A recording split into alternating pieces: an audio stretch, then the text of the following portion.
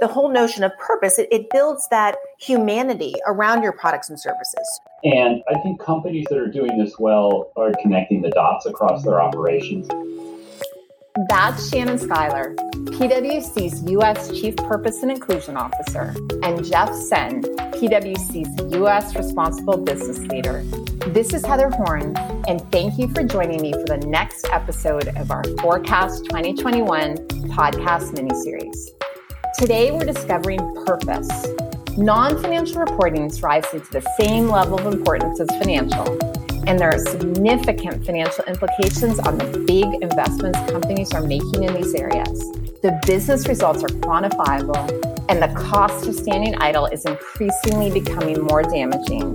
So let's look at the ways you can change your processes, systems, and behaviors to achieve influential results. So Jeff and Shannon, thank you so much for joining me today. Looking forward to our conversation about purpose and inclusion and really talking about how organizations can bring this to life, which I know is something that you have helped do for PwC, but also spent a lot of time talking to different companies about how they can incorporate some of this in their day-to-day. So maybe just to kick things off, I think it'd be helpful for you to give a little brief background about your role within the firm and maybe even how you got involved with this. So Shannon, I'll start with you. Great. Thanks, Heather.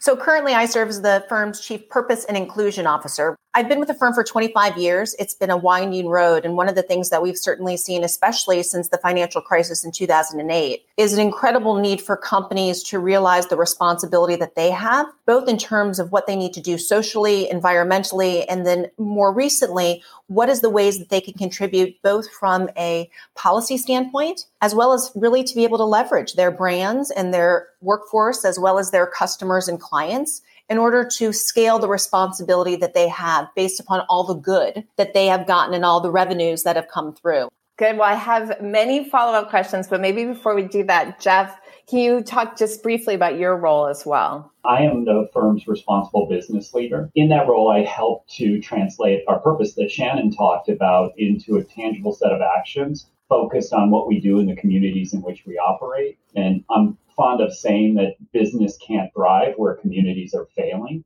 that confluence between business and society, and specifically the confluence between purpose and inclusion as well, connecting the dots on those efforts. So Shannon, where you ended, you said something about helping companies find their purpose.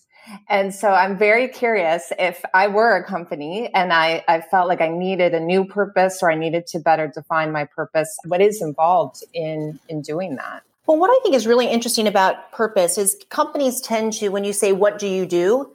They lead with their mission statement, right? So for a long time, PwC went with, we protect the capital markets because that's what we do. That's what we do inherent with our audit and attest and tax and all our work. That's part of what we do. But that's what we do. It's not why we do it. And so we really want companies to start reflecting on why are they doing the things they're doing?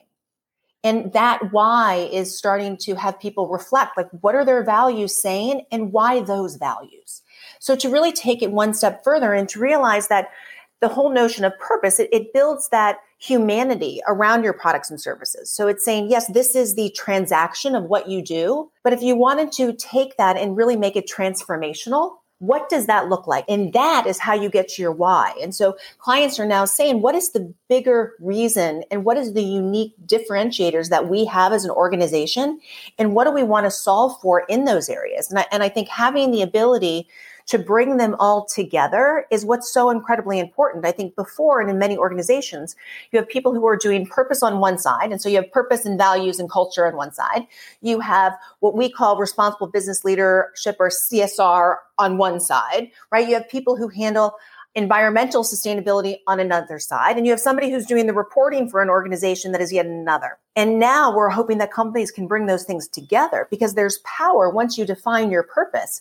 How then do you bring those things together? Because one, it helps to really leverage the resources that you have. So instead of having 4 separate efforts that have 4 separate cost centers and 4 separate goals, it allows you to bring them together to be more efficient and to really make sure those efforts are more sustainable and not driven by individual leaders who have different types of agendas and different networks. It really builds it together, and it allows the scale of it and the true benefits of it to be way more impactful than when things operated in silos. And then as we think about companies finding their purpose, how does the whole sort of debate or maybe movement towards the broader set of stakeholders versus just focus on your shareholder, how does that fit into this conversation? And have you seen a big shift since that has become more topic of conversation? Companies are shifting and saying, we know our boards are important. We know that our shareholders are important.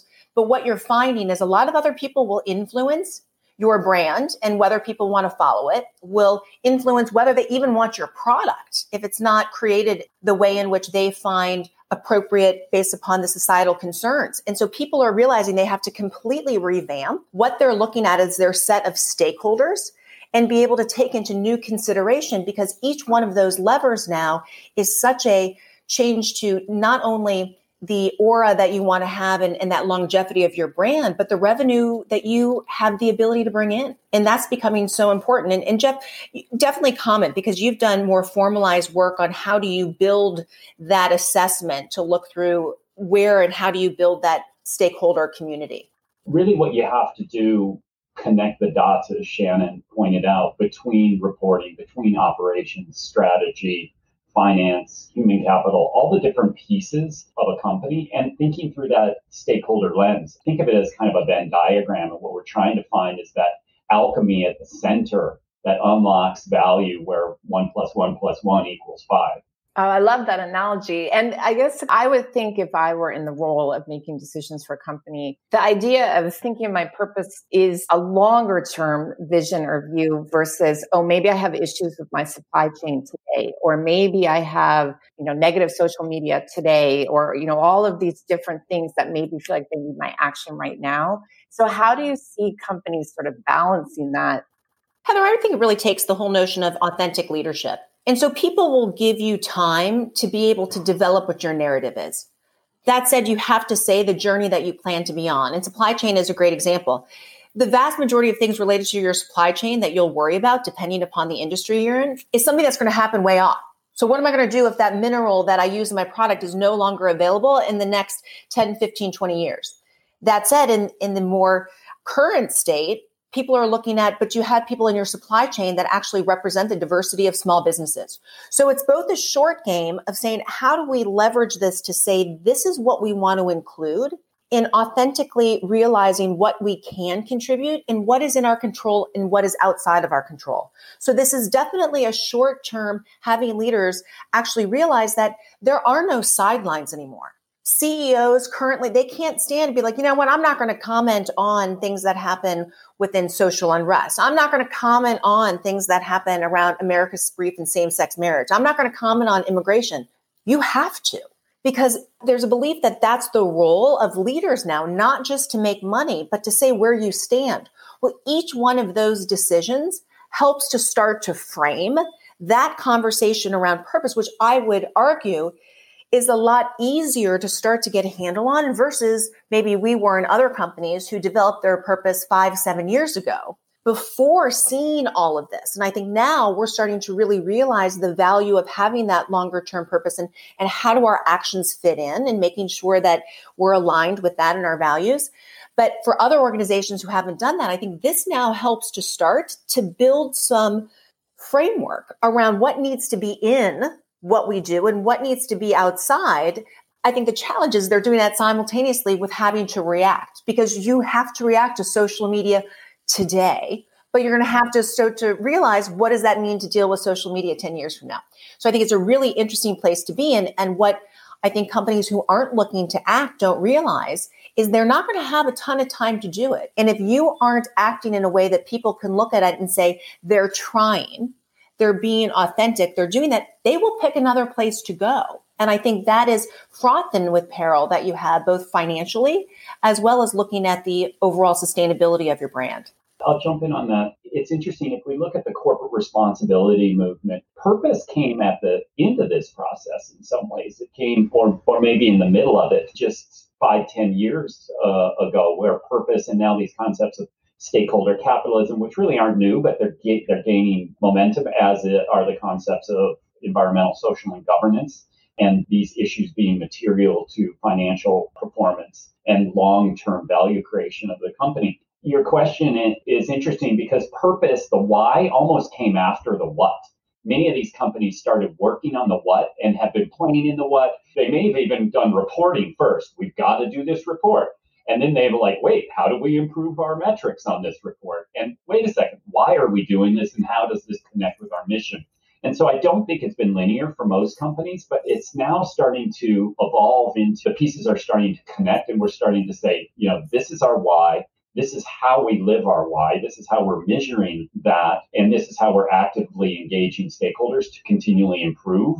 It sounds like a big message you guys are both giving is also don't be paralyzed. So don't do nothing because you're not sure maybe what your journey 10 years from now does look like, but start to at least take the steps now. No, I definitely agree. I think one of the things that people worry about is that they have to get it all right now. And I think we are in a time, because of so much has happened, that you have some leeway. The media, nonprofit organizations, others are saying, we know you're not going to get it perfect, right? Because we're all on this journey together.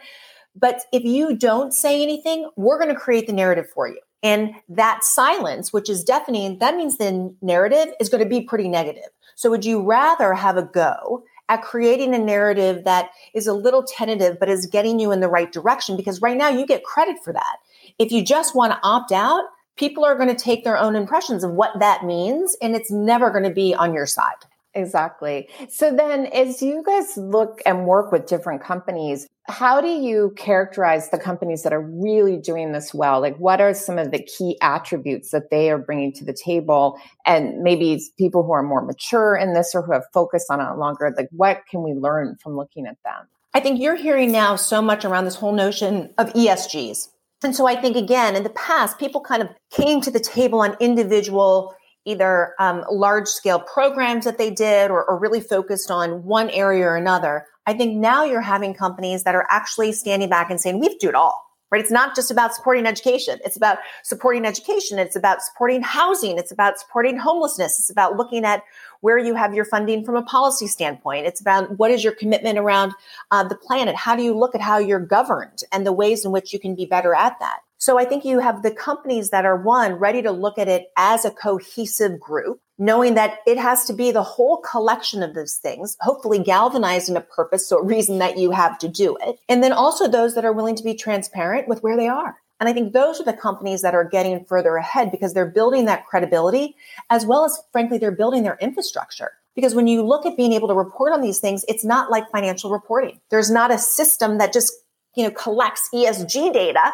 and can be done. You're currently getting that from different types of data around human capital and how do you collect your information around your office environmental impact. And those currently come from a lot of different places. So I think companies that are taking that step are really showing that they're committed and are trying to be a part of the solution in order to help other organizations galvanize in that type of cohesive way, because we are getting to a time where the non-financial reporting is becoming, especially for investors, the same level of importance as how you're doing financially. And so that's something that I think those companies are already on that path.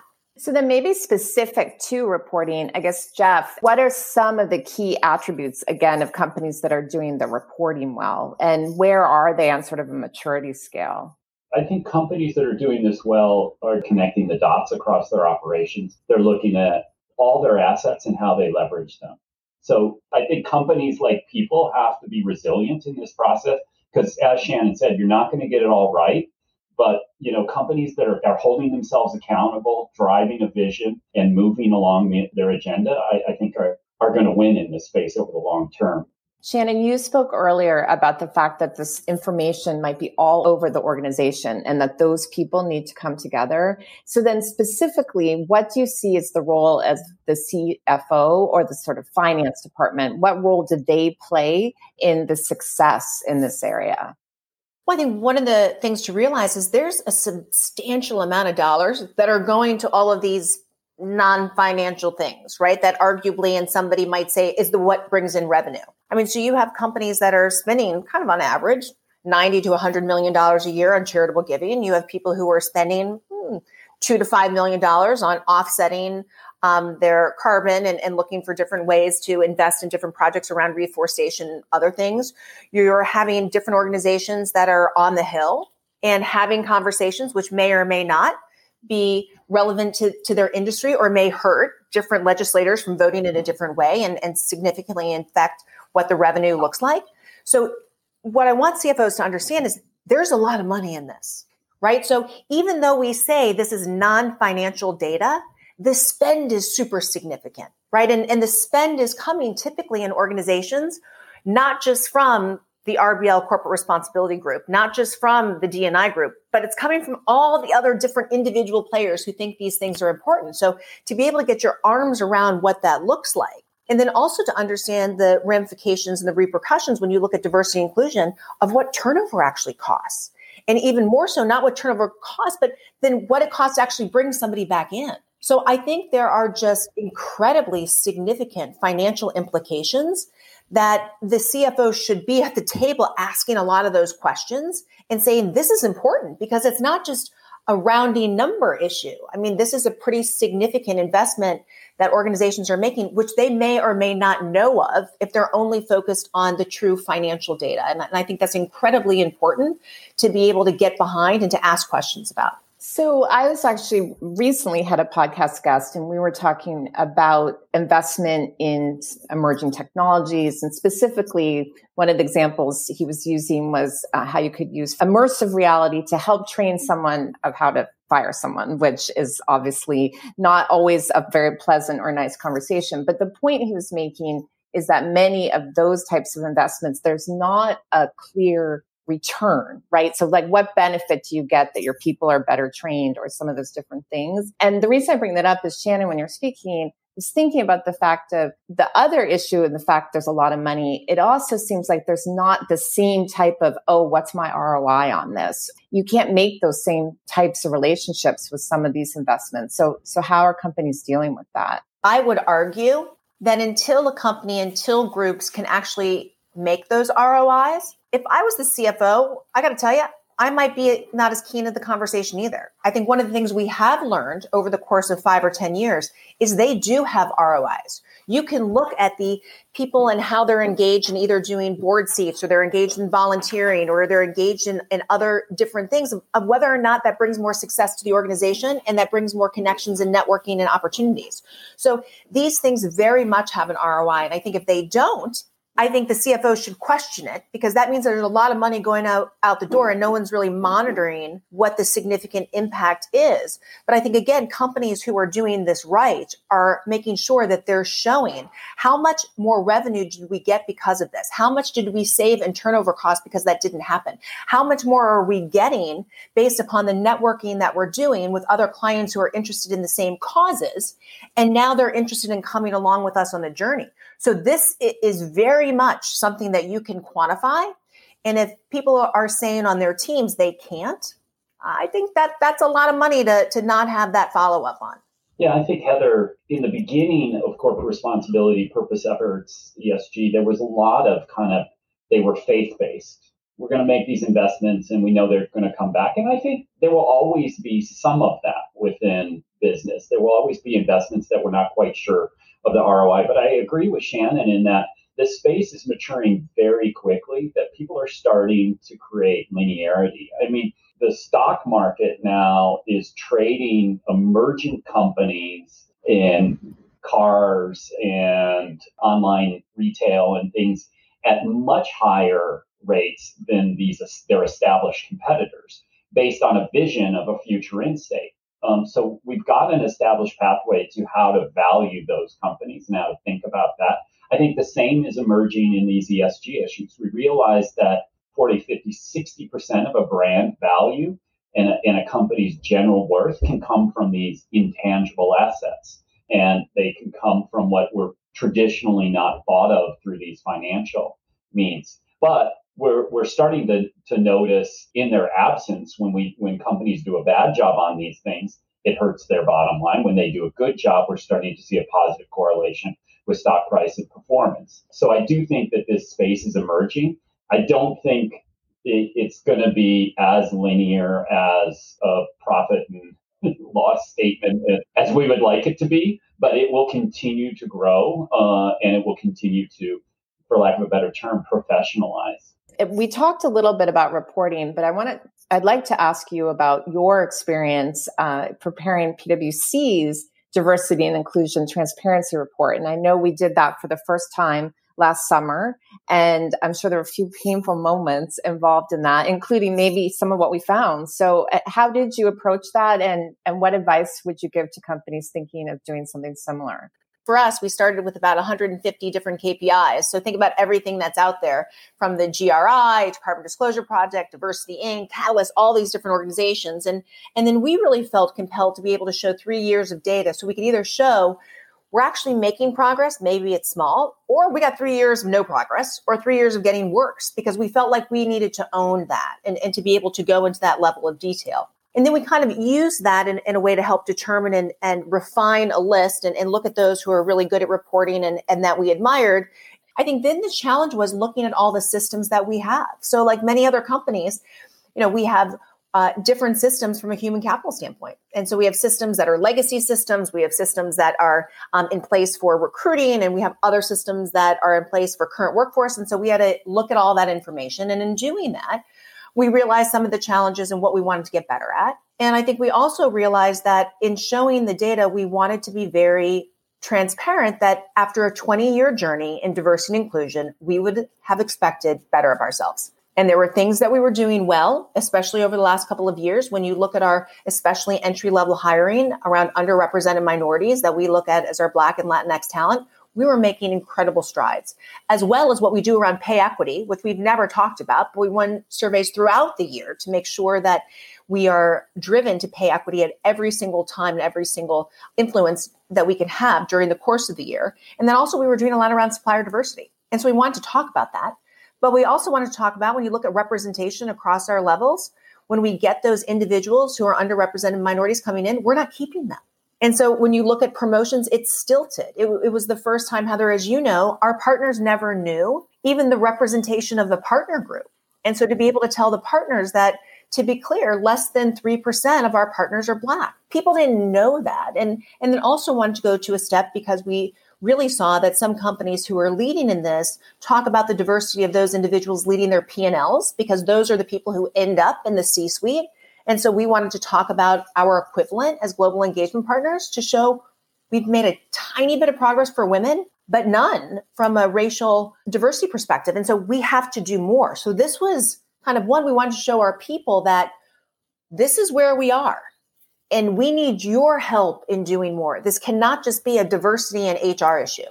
This has to be, for us, 55,000 people realizing that their decisions on a daily basis and their thoughtfulness and empathy drives the experiences that people have. And if we're focused on equity and parity, everyone needs to be a part of this journey. And that was hard for people to see, especially people who said, we've been talking about it so much, like, let's stop talking about it. And for us, the report was like, oh, clearly, we haven't talked about it enough, because we're talking about it, but it's not translating into true data-related actions. So then, Shannon, how do you feel about the fact that it's going to take time? And so now you issue this report, people look at it and say, you need action. Maybe it's going to take 5 years before you see appreciable change, or maybe it could be faster, or maybe it's longer. And that's not unique to PwC. But how does a company think about that you can't really fix this overnight? Well, I think it's interesting. I would argue there's pieces of it you can fix overnight. The question is whether or not it's sustainable or not. And I think that's where people get caught up with the difference between quotas and goals and targets and aspirations, because I think you can make some bad choices to fundamentally change the goal if your goal is what's in the box. And I think companies need to say, you know what, even though I can do that, it's more important that regardless of leadership, regardless of where we are in society, that this will be important, which means, to your point, it can take longer, but then you use data analytics and say, but what do we then need to change? So instead of it taking 5 years, it takes 2. So what do we need to change in order to do that? And we talk about it as you need to look at your systems and how do you change your systems in order to influence things to make more rapid change. Well, you look at your behaviors and you help to build awareness and behavior. So ultimately the people can do what the systems you've made them do to quicken the journey.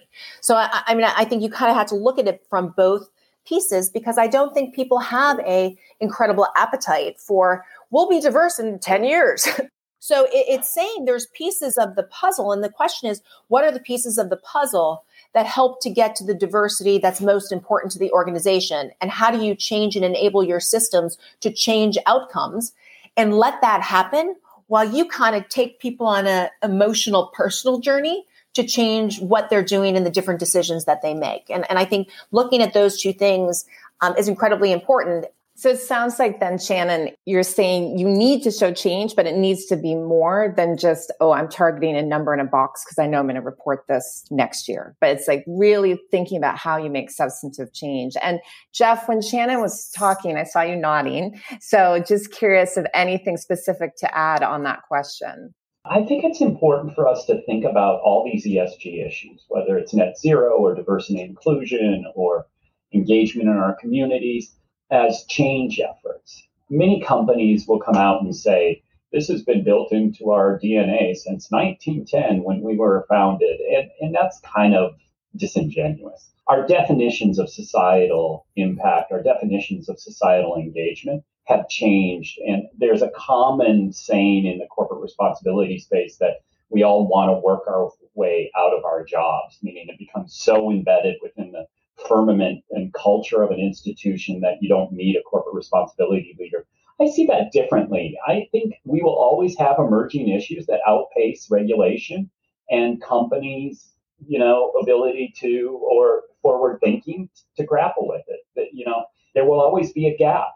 And so we always need to work to bridge that gap. But I think it starts with realizing these are efforts around change. And one way to do that is to look at frameworks like the competing values framework.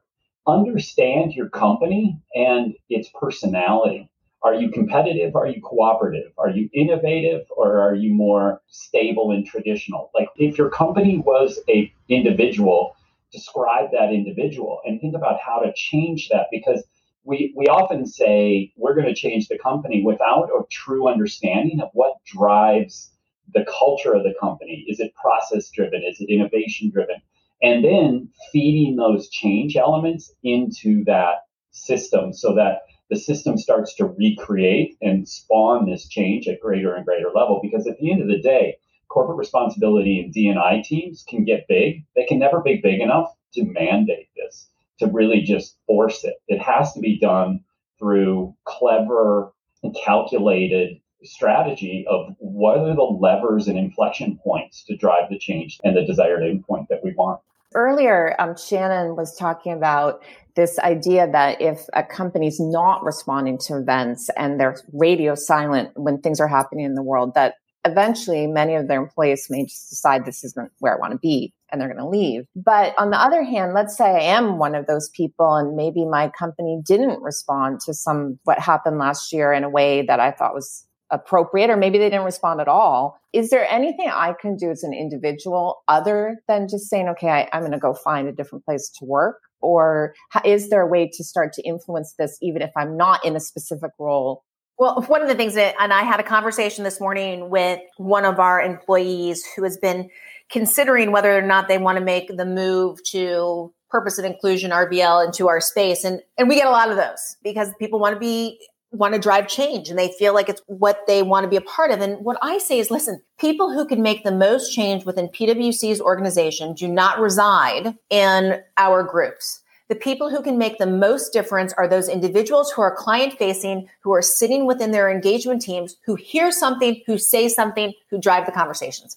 I can create different programs for people to volunteer on. We can create education things for people to be able to get engaged with. We can create a structure for green teams to be able to get involved in. We can create candid conversations for people to have to talk about those really challenging things around diversity. I can't make you do it. And so to me, the individuals who are sitting there and who are watching it, and because this needs to be real time. It needs to be real time understanding of what do you see? How do you change? How can it fit into your job? How is this not an add-on so you think it's a burden, but a part of the complement? Can you work with your client because your client believes in this cause and we believe in this cause, and so we can do that together for society? Is there a way for us to have a conversation around those things that trouble us because somebody sent a chat in one of the engagements and it was a little off? Can we just have that conversation now versus letting that be something that will drive that person ultimately to leave because they never got to raise their hand to say, I didn't like that. And so I really want people to know that the people who have the most power are the ones who are actually sitting there every day. It's not the people who are sitting in these departments. We can help to create and support, but it's the other people who really make this come to life and make it not just a slogan, right? Make it not just a marketing campaign, make it not just a commitment or something we signed, but make it come to life. And that's what I hope people can realize because their importance is clearly what drives any type of success we would have. Everyone has an opportunity to do something. Actually, as we were talking, I was thinking, we're recording this, obviously a lot going on from a political perspective. And I was talking to one of my friends who had said they were on a company town hall. They don't work for PwC. And they asked what the company thought about what was going on from a political perspective. And there was no response. Like they declined to answer that question. But then I guess someone who was monitoring the question saw it and called my friend just to talk about it, not to give like an official reaction or anything, but just to talk about it. And they said it was so meaningful to just have the conversation. And I think that exemplifies a lot of what we've been talking about here is like be willing to have the conversation. And if you're in a position of leadership, push your company and, also as an individual, something you can do. So, well, and Heather, just real quick to build on that, I think that goes back to, I don't know if your friend has now a view on that leader who didn't say something, because I think that goes back to if we don't say something, people create a whole narrative and would have been like, we're supportive. Like we didn't think it was an issue. Like we thought that was okay. Like we thought it was democracy because that's the only thing you can do if you're not going to stand up and say something. And I want to make sure that people realize that puts you in a way worse position. Even if you say, I know people think differently about it. We're trying to figure out what our stance is. We're determining how this aligns to our values. You can even go there. But the whole avoid, don't say anything, then you create all these horrible things in your mind about really, what do you stand for? And I think that is just something that you're not going to be able to get out of. 100%. I think you're right that silence can lead to a whole other set of problems that you may not even think about. Because sometimes it may seem like, well, I don't know the answer, so I'm going to be silent. So then just to follow on that, I'm going to ask you both this question is we always like to wrap up with this, that if you were looking in your crystal ball and you were looking maybe 1, 3, or 5 years out, where would you like this to be? And you can either answer from PwC perspective or where you think society may be. And so Shannon, I'll start with you on that. My hope is that we have all learned a lot through personal suffering, through seeing others suffer over the course of the year. And whether that's because of a illness and a pandemic, whether that is because of just disgusting treatment racially, whether it's because we can talk boldly about what we think is inappropriate that happens within our political system, regardless of the political side that you're on.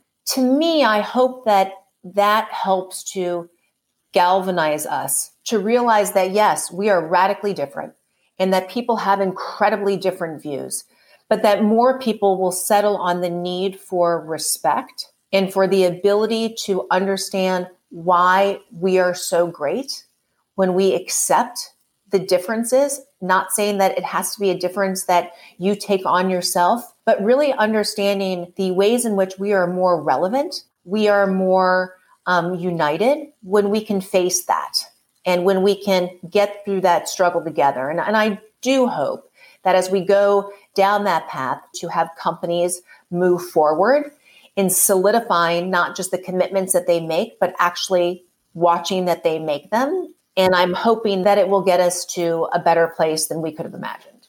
True change. And how about you, Jeff? Over the years to come, I hope that we see at the individual level as well as the organizational level a continued acceptance that these are shared issues that require they're shared responsibilities and they require shared action from us all to do. And some of those are going to be small steps.